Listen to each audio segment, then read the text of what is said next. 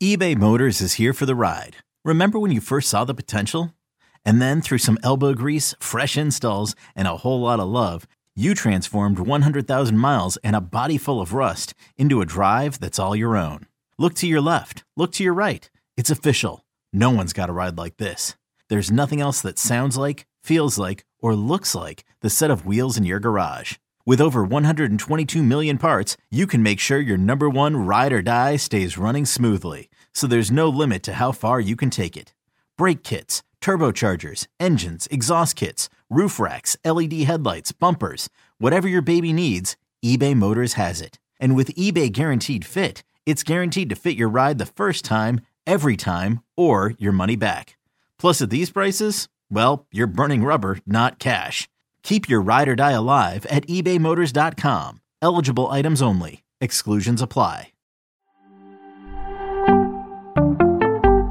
T. Higgins is currently a mid-round 3 pick, around 30th overall. He is a top 12 wide receiver, around 12 or so in most places where you find ADP. Let's see what Jacob Gibbs and the advanced metrics have to say about T. Higgins. Welcome to Fantasy Football Today in 5. We previewed or profiled, Jamar Chase on our Saturday edition. Today, his teammate, T. Higgins. All right, we like T. Higgins. Jacob, lay it out for me. You saw a lot of progress in year 2. Yeah, I love T. Higgins. He was really, really impressive as a rookie. He was one of the most efficient receivers in a stacked rookie receiver class, and that was even with just horrible QB play as a rookie. And so I was really excited for him in year 2, and he did not disappoint. He finished 7th in yards per out run and was 2nd in explosive reception rate, which is the percentage of targets that resulted in a gain of 15 or more yards. Top 10 in basically any deep target metric. And this all came in a weird year where he really didn't find his footing until exactly halfway, into his 14-game season, which also happens to be the splits before and after Cincinnati's Week 10 bye. Okay, so let's go into those splits then, because, they're pretty telling, huh? Yeah, from week 11 on, Higgins' yard per out run rate was 2.64. For the season, only Cooper Kupp, Deebo Samuel, and Devontae Adams had a higher rate. So that's really elite stuff. Over the second half of the season for Higgins, his explosive reception rate was at 42% over the final 7 games. Earlier, I mentioned that his season-long rate was the second highest in the NFL. That was 26%. It was 42% to close the year out. And he also saw higher volume and just outproduced Jamar Chase during the second half of the season, which wasn't just an end-of-season thing, though. As we mentioned in Jamar's profile, on the year when both receivers were on the field, Higgins was kind of the 1A to Chase as a 1B.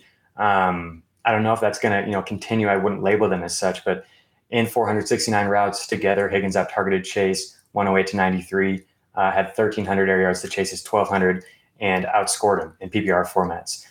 Joe Burrow was 16% more likely to target Higgins than Chase when both players were on the field. So really, really good stuff to close out the year once he was finally healthy. Once they came out of the bye, he did look like the number 1 receiver. And when both players were on the field last year, he produced that way. Just, to hammer home that targets point, in the postseason, they played 4 games. Jamar Chase had 35 targets and T. Higgins had 30 targets. Jamar Chase had 1 touchdown. T. Higgins had 2.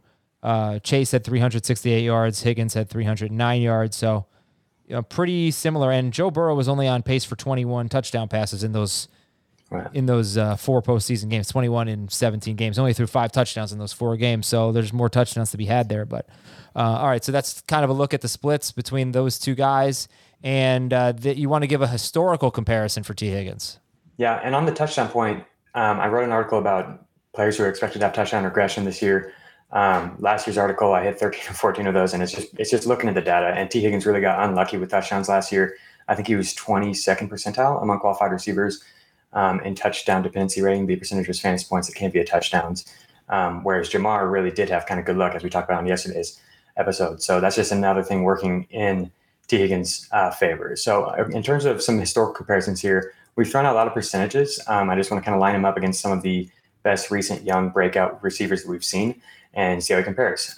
So it's not going to be quite as gaudy as the Jamar Chase numbers, because what he did as a 21-year-old is something we really haven't ever seen before. But Higgins averaged 2.26 yards per out run in 2021, which is a rate that only 6 other qualified receivers have topped at the age of 22 or younger since 2010. So over the past 12 seasons, there have only been 6 other receivers who have been as efficient on a per route basis as T. Higgins was as a 22-year-old. And the only receivers with both a higher yard per route run rate and explosive reception rate from that subset, 83 players, was Josh Gordon, Justin Jefferson, and Mike Evans. So I think Evans is probably the guy I would compare him to of those 3. And we've obviously seen him be one of the most productive fantasy receivers for quite a long time now. So everything really points towards Higgins being a top, I think potentially top 8 guy, top 6 guy as a third-year player here. And I'm really, really excited. I definitely prefer him over Chase at cost. At cost, okay. Yeah. I know you love Michael Pittman. Who do you like better, Pittman or Higgins? It's clearly Higgins. Oh, okay. How about DJ Moore now or Higgins? I need to run projections on that, but I'm still pretty sure that it's T. Higgins. Okay. T. Higgins forever for Jacob Gibbs. Follow him on Twitter at JAGibbs_23. And we'll talk to you on Monday on Fantasy Football Today at 5.